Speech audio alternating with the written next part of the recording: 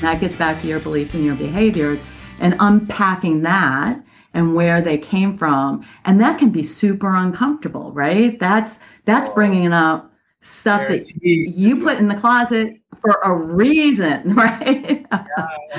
and giving the space to say it's okay. It's okay that you've had those experiences and that you're now showing up like this because of that. But once you name it and once you shine the light on it, it sort of, takes away the power of those experiences, but it also gives you the autonomy and the choice to say, I'm going to hang on to that, or I'm going to do it differently going forward.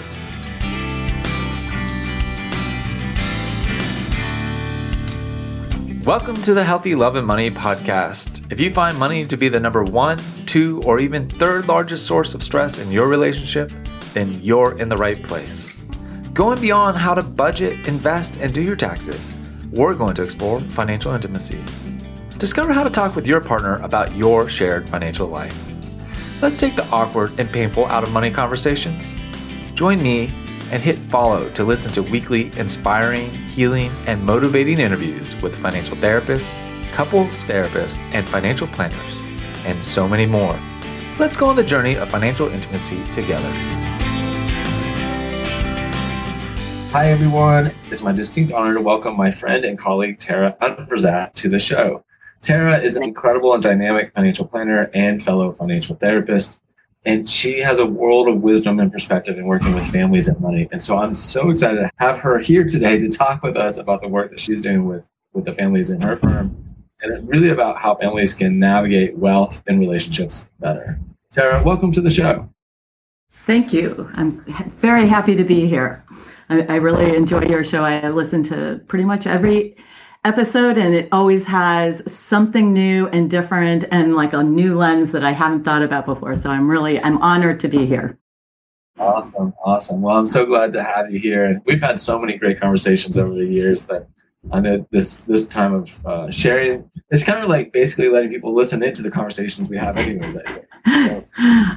Terry, can you tell us a little bit about how you got into this work of financial therapy and financial planning? What's your personal journey into the work? Well, I grew up with one of the original CFPs. My dad was an entrepreneur doing management consulting. And when he left a 9-to-5 job to start his own business, my mom became his back room and was the family back room. So did, the family budget and supported him and did his business budgeting, and realized that he needed a IRA, a retirement account. It wasn't, I don't think, an IRA back then. They came later. This is in the 60s, so mid 60s that this happened. So she needed to start a retirement account, talked to a stockbroker, wasn't super happy with what she heard from him, went to a banker, had experience. Actually, she had worked in a bank for a while. Wasn't really happy about their investment recommendations, and she decided that she would figure it out. So she figured out how to invest his retirement account. She did taxes for seniors for the IRS, as well as our family taxes. She did family budgeting. She got a paralegal in estate planning because that's what stay-at-home moms do, I guess. I don't know.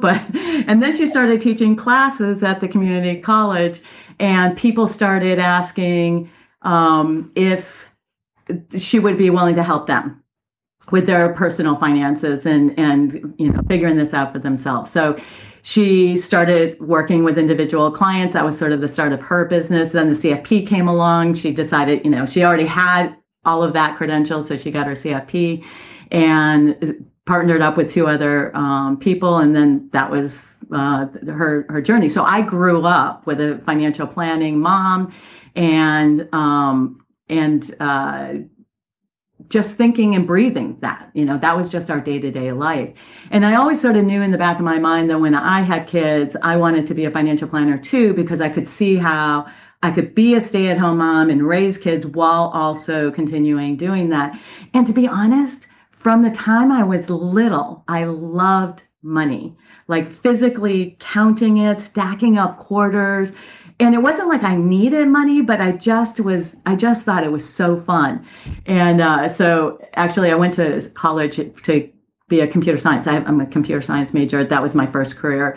And when I decided to get married and have children, I switched, and all of my computer science friends said, about time. Like, we all knew you were going to be doing that. Like, why did it take you so long? So that was just sort of a natural transition. So that's how I got started. I started my own business, but I was doing backroom for my mom's business, and I was doing her compliance work, and I was trying to come up with a succession plan. Couldn't come up with anything that she liked. So finally I said, well, why don't I fold my business into your business, and then I can be your succession plan. So she loved that idea. I think that's what she wanted me to say from the beginning, but didn't know how to. So I folded my business into her business, and I worked with her for a little over 20 years. And she decided at 78 that she was going to retire. And so I spent a year trying to take over the business, and it just wasn't working. And I hadn't started studying financial therapy at that point. Had I known some of the things I know now, I would have done that completely differently. But a year into it, she announces she's selling the business. She's not giving it to me. And I'm like, oh, were you going to talk to me about that? And I was like, okay, whatever. You need to take care of you. I need to take care of me. I'm going to step out, start my own business again, which surprised her. I'm not sure why. She's an entrepreneur. My dad's an entrepreneur. Like, why would she think that I would want to work for somebody else? But she did have that misconception. So I started my business. She tried to sell the business for a year, couldn't sell it any more than she could let me have it. And I realized years later, the problem was, I thought she had a company name that had her name in it. And I thought she wanted that legacy to move on. I would have wanted that legacy to move on. I wanted that legacy to move on. I wanted to honor that legacy. And it turned out she couldn't care less about that. She wanted her clients to be taken care of. She just wanted me to take her clients. She did not want me taking over her business. And I was like, when that light dawned, I was like, oh my God, I waste so much time and energy. But she ended up just telling her clients that she was retiring a week before turning 80, and giving them some choices of places to go. I was not going to take them, because at this point I'm 2 years into my company, and my demographic was different than what her demographic was. But there was a couple that I was willing to take, because they either were in my niche or because I loved them and I wanted to keep them. But it turned out what the crowning blow was one of the clients, who's probably the highest anxiety client. When she told him, he broke down crying in her office, and he was a tax client of mine. I had taken over the tax business. And he was a client of mine, and I was like, oh, it just broke my heart to hear. He was just so stressed out about what was he going to do? How was he going to find a replacement for her? So then I said, you know what? I'll open it up to whoever wants to come over. So she gave out 3 business cards. One of them was mine. Anybody who wanted to call could call. Turned out everybody called. And I ended up January 1st, 2017, onboarding 65 clients, transferring accounts in Schwab, developing relationships, figuring out what their goals are. And some of them I had been working with for a long time. Some of them I hadn't, but none of them did I have that close relationship. I had more the investment goal relationship, not the personal relationship. So 2017 was a blur for me, but I did get through it and got on my feet, and then we went from there. So, and that demographic is 70 plus, 70 to 96. My oldest client now is 96 years old. And so I had to figure out, how am I integrating those clients with this other demographic, which is really 20 to 40-year-olds getting started? How do I bring those two together? And so that was my next journey that I went on for the last 5 years, and we've landed where we're at now. I mean, I think, the thing that's so neat is so many financial planners are in it because of their own family journey with money. And yours couldn't be more literal. Like, it's not just your family money journey, but it's like, that was the family business. And I think one of the things that really stands out to me about your story, Sarah, is my gender bias, we'll call it that. Maybe it's something else and that. But I think the typical business owner story is dad sets up the business and son is struggling with dad to take over the business, right? Like, that's the story that I feel like is so emblematic. And yet what you're sharing is like, this is mother and daughter working through business transition. And I think it's such a powerful story to expand and highlight, I don't know what the percentage is, but there are a number of female business owners that are probably working with their daughters to try to transition the business, and the struggle there, and I think about how all of that and working through it probably brings more compassion for your clients that you're working with now, as they're often business owners struggling to figure out how do we transition this to the next generation. And the next generation is, what do we do with mom or dad, and the frustrations and anxieties that they have, and hopefully you can sit more in the middle between the two generations and help them find some common ground. And I have to say that when she decided to sell and I stepped away, I felt like a bird that had been in a cage and didn't even know it, but now the door was open and I could fly, because she, and I do have a computer background. So I am very tech forward and she is, tech struggles. She didn't grow up with computers like I did. So, that was a completely different thing. And just the way, and also I have an MBA and she doesn't. So the way I structure businesses are completely different than the way she did, as somebody who just grew into running a business. With my dad, who was a business consultant. So he did, he wasn't her consultant. And I think he, intentionally did not step into that, but he would lob, suggestions, but not get too involved. So there was that difference too, that I think was a bit of this struggle, but also and also to your point, women running businesses, and especially my mom starting and running a business in the 60s and 70s, that didn't, in the financial industry, that didn't happen, right? That's really out of the norms.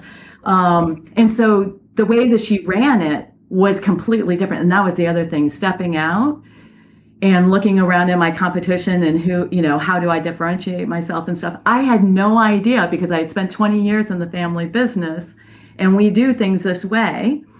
I had no idea that the financial world was really stockbrokers and insurance people calling themselves investment advisors, and really they're just selling products. I didn't know, because we never did that. That was never part of how we did financial planning. And frankly, the reason why my mom got in this business was because she was offered that, and she said, no, that's not a good answer. I want a better answer. And so she developed a better answer for herself, and then she offered it to her community. And that happened in, the 70s. So I grew up in that. And then when I step out and I realize, oh, that's unusual, that's not how you do it, that was a mind blower to me. And I felt alone, because I didn't have any other people until I found XYPN and then NAPFA. And then I realized, oh, there's a whole world here that does think this way. They came up, and every single person that I've talked to who is in this industry, even when they're in XYPN or NAPA, they came up in that sales role, hated it, and stepped out and was doing it differently. So they got trained in that, and they sort of have to untrain themselves. And that was just not part of my ethos ever. So in this, I think there will be people that are listening that are in the industry, working in the industry, and they love financial therapy and financial psychology, so they're listening. But there might be other people that are listening and are like, whoa, you just lost me a little bit here. So what? Yeah. So we go back and say, every profession has its own culture and its own history, that unless you're in it, you don't know it. But on the consumer side, when you're looking for financial help, what should people be thinking about when they're looking for financial planning type help? Now that you have this bigger perspective, what do you think? 2 or 3 things that you think someone that's looking for a really high quality financial planner like yourself, like me, or somebody else, right? We're not going to be everyone's cup of tea. Right. What should people know about the industry, just so that they're more informed? So that's a really, really good question. And it is really hard to differentiate. A couple things stick out. One really interesting thing to me is that most people are looking for somebody to help them with investments. Investments is scary. They don't know how to begin. They've never done it. And so really they're looking for an investment advisor. Yeah. And the fact is, the big secret nobody wants to talk about, like, as long as you're investing in anything, you're probably fine.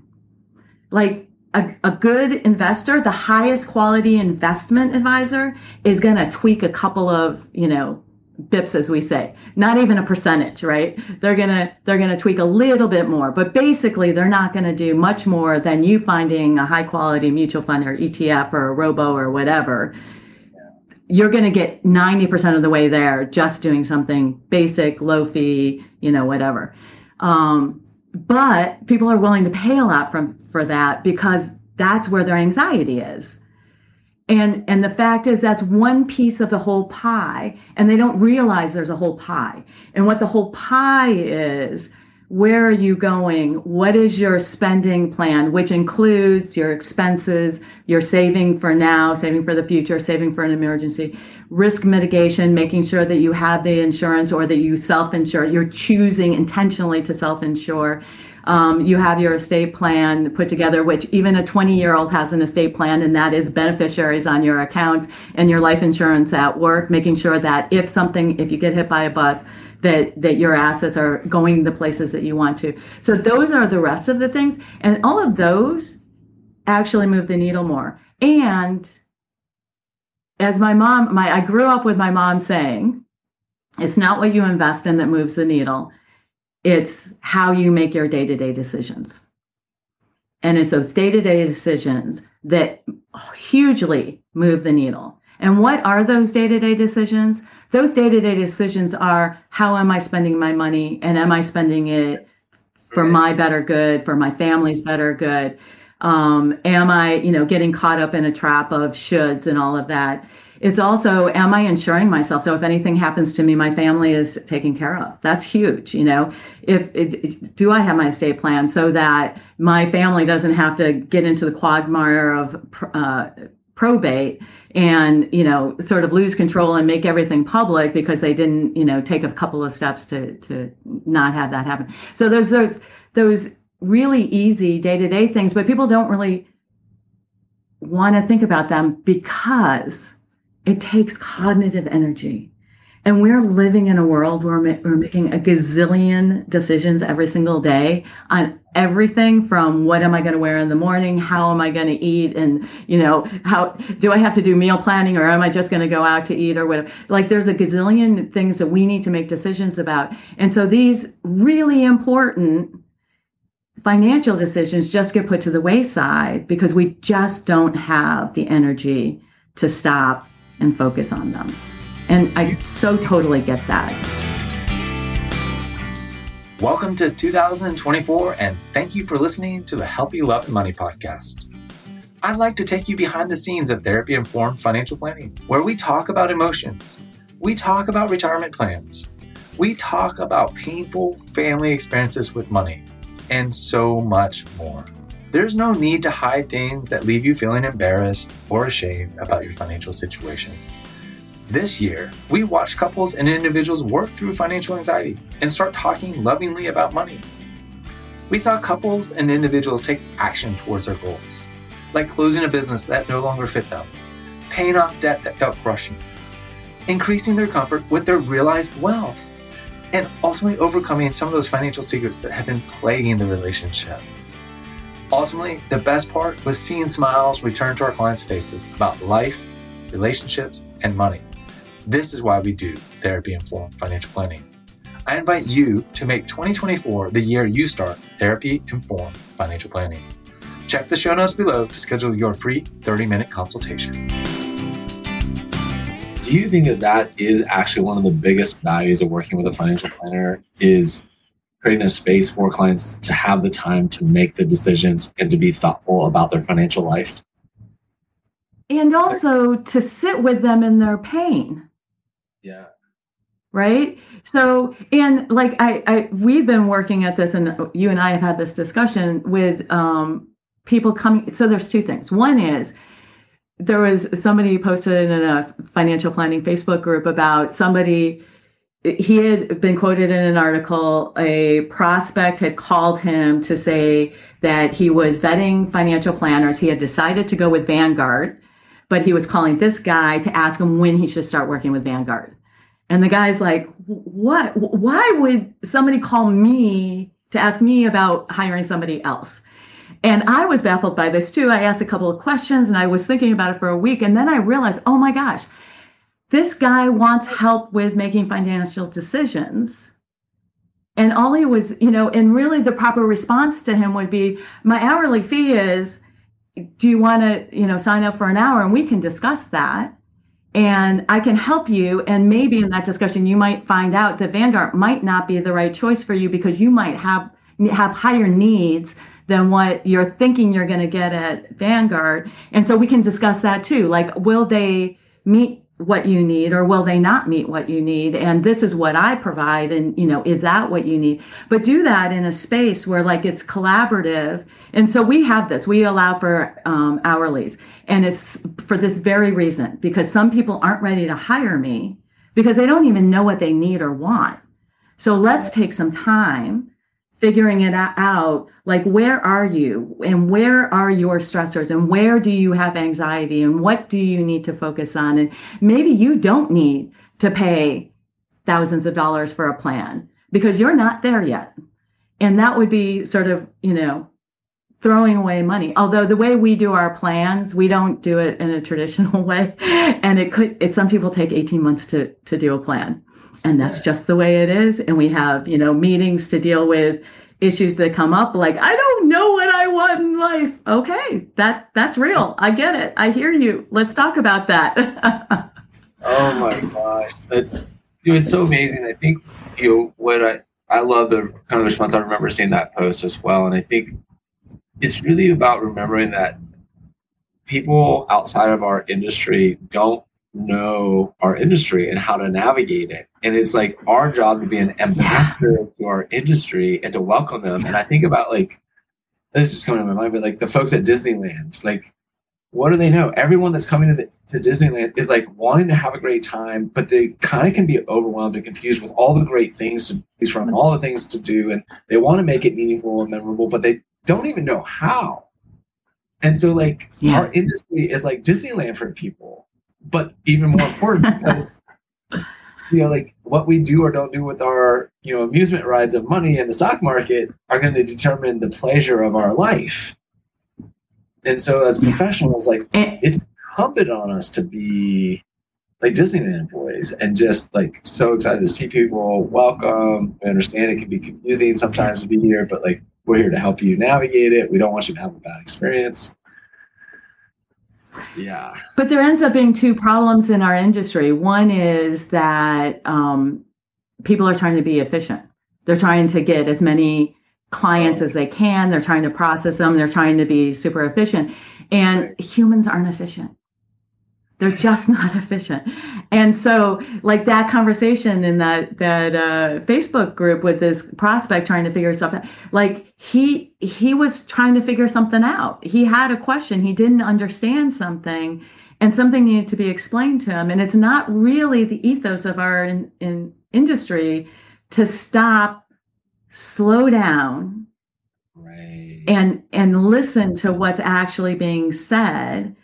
And problem clients, I always tell other financial planners, your problem client is my ideal client because they want to get through in a hurry. And this person is, flaring with, anxiety for a reason. And if you don't address that, and that's the other thing. I talk to my colleagues and they're like, but financial therapy takes so much time. Like, how do you fit that in? And I'm like, I feel like we get paid enough that we can afford to spend some extra time on this, but also that, spending a couple of extra hours of meetings, really unpacking what is causing stress in this person will get them to opening up that IRA that you want them to open up, that they haven't been opening up because you don't know why. And there is a why that's happening. Right. And if you just slow it down and open up the space for people to be nervous and uncomfortable and not know and ask questions and say, yeah, that's life. That's right. You haven't lived and breathed this for your whole life like I have.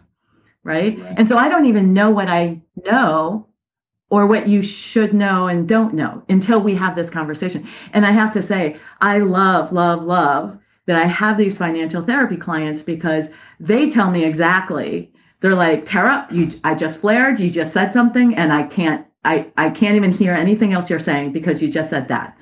And I'm like, oh, like, my other clients wouldn't have said that. I wouldn't have known that same experience would have happened, but they would not have had the same reaction or felt safe to tell me that happened and that I need to slow down. But because that client did, now I know dealing with all my other clients who aren't as sensitive as they say. And I can help them say, if I like sense even a glimmer that, hey, sometimes this is confusing and sometimes this can like be a roadblock. What's happening right now? Tell me what your experience is and then we can decide how to go forward. What's so striking to me is, it's not our clients' responsibility to help us grow as people and professionals. And yet what I know time and time again is our clients do. So if you're listening and you're a client, you are helping us grow and you're also helping. Yeah. But what's neat about it is, Tara, the context of financial therapy is about creating safety for people and treating them with the utmost respect. Unconditional regard is a phrase that I come up with all the time. But it's okay to name things, and it's okay to give me feedback that, like, I said something that triggered you. Like, that's okay here. That's safe. And that's actually, from my lens, that's a corrective experience, especially talking about money, because a lot of the clients that I've grown up with, when they had money concerns or questions or anxieties in their families or in their broader communities, and they brought them, they would get rejected or criticized or ridiculed, which just taught them it's not okay to have questions and it's not okay to not know. And so what we're doing in financial therapy is basically saying it's okay to not know. It's understandable that we may step on each other's toes from time to time, but we're going to try to honor that and find common ground. My job is to be helpful for you and help you increase your sense of confidence. Right. And also understanding, one of the really light bulbs that went off for me somewhere along the way, I'm not exactly sure when, is that my idea of help is helping people be like me and expecting people to think like me and do the same things I do, right? And so I realized that, like, my financial planning was me layering my experiences on somebody else, which made no sense to them or to, like, me in the long run, right? And so I realized that a lot of what my job is, and like that when we create that financial plan, the reason why it takes a year and a half sometimes is that I have to figure out, like, where have you been? How did you get here? Who are you? And where are you trying to go? And how can you go on that path given the experiences that you have? So, we always talk about financial wellness being three prongs. So there's education, there's beliefs, and there's behaviors. And so our industry is, hung up on people just need financial literacy. They just need to know. They don't know. They're not doing it because they don't know. Well, no, some people know what can happen, what they need to do. And I actually have had, financial planners come to me to ask for help. And I do a survey that does their beliefs and behaviors. And in their beliefs, they're super confident, but they're really low on everything else. And it's like, they know what they need to do, but they're not doing it. And they don't necessarily know why they're not doing it. They just know they're super uncomfortable because they know they should be doing this different, but they don't know why they're not doing it differently. Financial planners that have that, that's not like somebody who has been educated and 100% knows what to do, but isn't doing it. So then why are you not doing that, right? And that gets back to your beliefs and your behaviors and unpacking that and where they came from. And that can be super uncomfortable, right? That's bringing up stuff that you put in the closet for a reason, right? and giving this the space to say it's okay. It's okay that you've had those experiences and that you're now showing up like this because of that. But once you name it and once you shine the light on it, it sort of takes away the power of those experiences, but it also gives you the autonomy and the choice to say, I'm going to hang on to that, right, or I'm going to do it differently going forward. Wow. There's so much in there. Listeners, you may have to go and hit that little rewind 30-second button, like hit that like 3 times and go back and listen to this. What Terry just said, because there's so much that's in there. But what I hope people hear is just knowing doesn't mean doing better. And if you're struggling with, like, I've learned what I should be doing and I'm not doing it, then there's beliefs and behaviors. And Tara and I can take this another layer deeper and a little more complicated. And we're gonna go there in just a minute. So hold on, everyone. But just know, it's okay if you're stuck and struggling. There's understandable reasons. And once you get a little bit of the psychology behind it and some empathic support, you'll be able to start moving forward again. There's very understandable belief patterns and behavioral patterns that have developed. And a great financial therapist can help you start to come in contact with that and work with that edge of discomfort and get it to move into more comfort. It's kind of like finding that knot in your shoulder and then just slowly be able to work it out. And yeah, it doesn't quite feel great when it's getting worked out, but man, once it's worked out, it's like, hey, I can move my shoulder again. I got kind of range of motion again. And so that's really what we're talking about here is we're finding the knots in your psychological shoulder around money. And you're going to hit them because when you engage your financial life, none of us are free of anxieties, fears, moments of shame or embarrassment around money. Like no one grows up and doesn't have at least a little bit of that. And I remember you asking me once something along, what causes anxiety around money for you. And I was like, I don't have anything. Like I have, I can pay my bills. I have plenty, blah, blah, blah. And then as soon as we finished that conversation, I thought about it a little further and I had a whole page of things that causes me anxiety. And I just had never realized it, right? And part of it was because I was on the good side of things, right? And so, the number one thing that going on this journey for me has done is made me realize I have anxiety around spending money. I have high anxiety around spending money, which is awesome for wealth accumulation. So I am a success story because I can accumulate wealth. But you know what? I am not living, well, now I am living my best life. I'm working towards that. But I wasn't living my best life because I was putting boundaries on myself because of that anxiety. And even today, I still have the problem, that's never going to go away. That part of me, and we'll go into IFS now, that part of me will always show up when I'm spending money.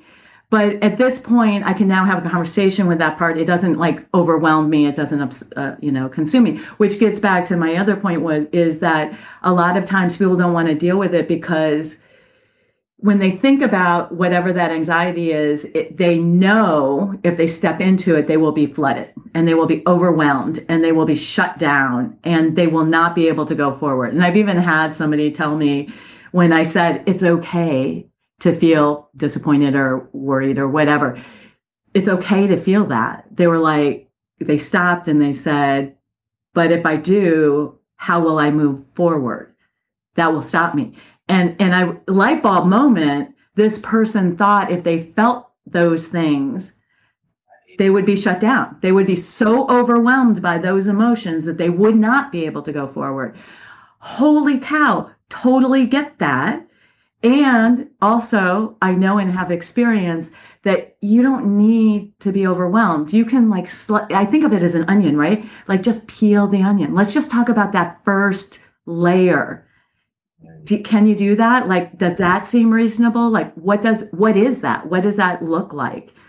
And then when you've done that, the next layer doesn't seem so bad. And you just not quick. And that's the thing is it's slow. And this is where our world hates slow, hates inefficiencies. But the fact is, you have to go slow to go fast. Right. Yep. Yeah. You have to go slow to go fast. I I have to continually come back to that. And it's, the culture of therapy and the culture of financial planning are just like oil and water sometimes. Like they both have wonderful things about them. Right? It's not better than the other. They're just different, and they have different strengths and some blind spots. And that's, the field of therapy has its own set of blind spots as well. Let's be honest. It's not the perfect profession or set of ideas, but it has some real value. And I want to highlight, because you've done so much work, Tara, around internal family systems, and some people listening will know what that is, but a lot of people still have never heard of this. So can you explain what is internal family systems, and let's link it to financial well-being and that you said literacy, beliefs, and behaviors. How does IFS work in conjunction with that? Yeah. So IFS, sort of the 30-second description of it, and it's way more complicated than this, but basically that we do have multiplicity of thought in our brain. That's just the way that our brain works. And we don't really like that in our country, because we think of Sybil and DID, and and right. And the fact is, that's an extreme situation, but that all of us, the natural state for our brains is that we do have multiple thoughts going on at the same time. And really what have been finding is that, especially in financial planning, but I think in everything in life, our conflicts and where we get stuck is when we have two thoughts that contradict each other, and there's a dissonance there that we can't resolve, and it causes stress for us. And so we have to resolve it some way. And a lot of times what we do is we resolve it by saying, I am not allowed to have two thoughts because I'm a computer, and a computer can only have one thought at a time. We're actually more complex than a computer. And yes, we can have two thoughts, but I can only have one thought. So I'm not really thinking this one thought. I'm only thinking the second thought. And so we'll just put this away and ignore it and pretend like it's not actually happening, and we'll focus on this. And the problem is that other thought is still there, and it's going to pop out every once in a while. And that's really sort of what IFS is all about, is that you have these different parts that have different thoughts and want to have a conversation with you. And you're shunning some of them away because they're bad, or they don't fit with other parts that you call good and want to be more dominant. And so, and an example of this, I always talk about how we all have a spending part and a saving part. And if your spending part gets a little bit too much attention, then you have a problem. But for me, the saving part got a little too much attention. So I went through my whole life thinking there was no problem until I realized, oh, this is actually a problem too. Right. And so learning how to balance that out. Was it because the saver was good and the spender was bad, as framed in your mind? And then you want to know the whole story? It took me 3 years to figure this one out. Because you are not the only one that has this arrangement. It might be crack that nut wide open. Oh my goodness. So and it's funny because one of my favorite exercises is to ask people what their early money memory is. And I do this with clients, but I do this with my friends too. This is like a conversation around the dinner table with friends. Yeah, if you're friends with Tara, watch out. She's going to ask about money memories. Here we go. And my earliest money memory was when I was 3 or 4 years old, and my brother talked my sister and I into breaking open our piggy banks. We had these plastic pigs that we would put quarters in. And as I recall, I got 1 quarter, my brother got 2 quarters, my sister got 3 quarters because that was our age difference. And we would put it in there, and occasionally there'd be birthday money or something in there. And he wanted to count it. And I've already told you, I love money. I love counting money. I love touching money. I love everything about money. I thought that was a fabulous idea. So we're in his room on the floor, cracking open our piggy banks and counting them. I'm having a good time. My mom walks in and gets really upset with us. And I was confused. I didn't know why this was a problem, but it was. So that's my earliest money memory.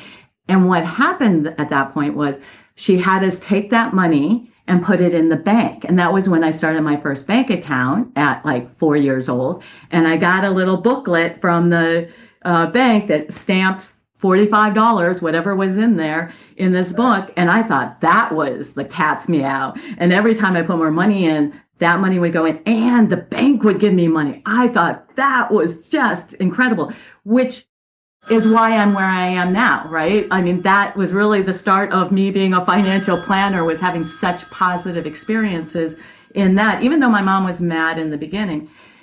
But I realized, and it took me like 2 years of telling the story and like thinking about it. I talked to my mom. She doesn't remember. She has no idea why she would be upset about that, blah, blah, blah. I realized the message I got in that moment, and it was reinforced over and over again as I was growing up, is money goes in the bank. It does not come out of the bank. So I love putting money in the bank. I love seeing it grow in the bank. I stress out taking it out because you're not supposed to take it out of the bank. And I'm like, when I finally made that realization, I was like, oh, of course. And of course, that's wrong. That's extreme, right? So that's one part of me that gets really anxious when I need to take out money. But I do have a spending part who would love to, spend money and travel and buy a nice car and all of that. And so now it has room in the conversation. And the two of those parts and me, myself, have conversations about how much of this do we want to save? How much of it do we want to spend? What do we want to spend it on? What's important? What will add value and quality and fulfillment in my life? What would be just throwing it to the wind and really not make a difference in my life? Yeah. So those are the conversations we have now. So for anybody that's listening, this may be the first time that you're hearing something like this. I'd invite you to just stop and think about, what is your earliest money memory? And what lessons did that teach you about money and relationships?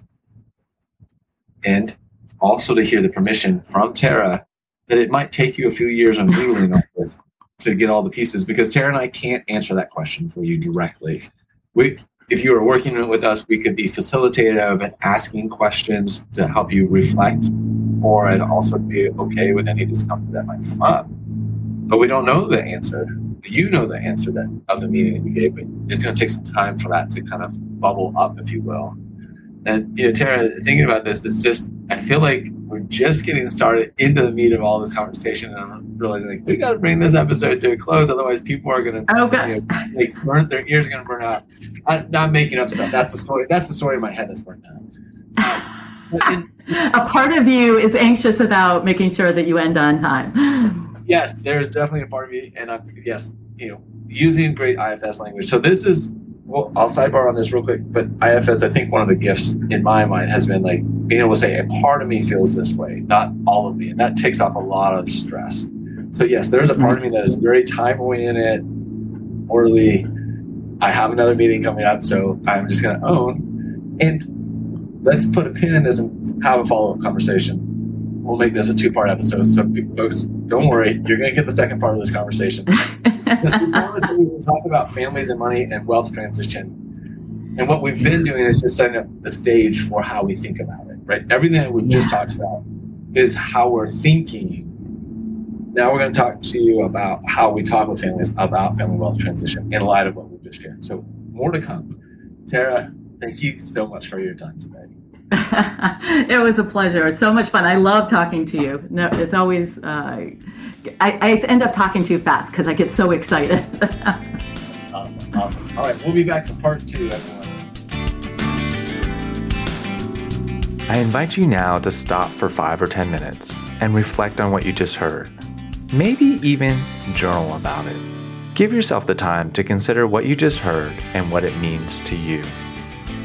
By giving yourself the time to reflect and integrate what you just heard, it will help you along your journey of learning, healing, and growing towards financial intimacy in your life. Please like and follow this podcast and share with someone that would benefit from being on the journey of financial intimacy. Wishing you healthy love and money, Ed.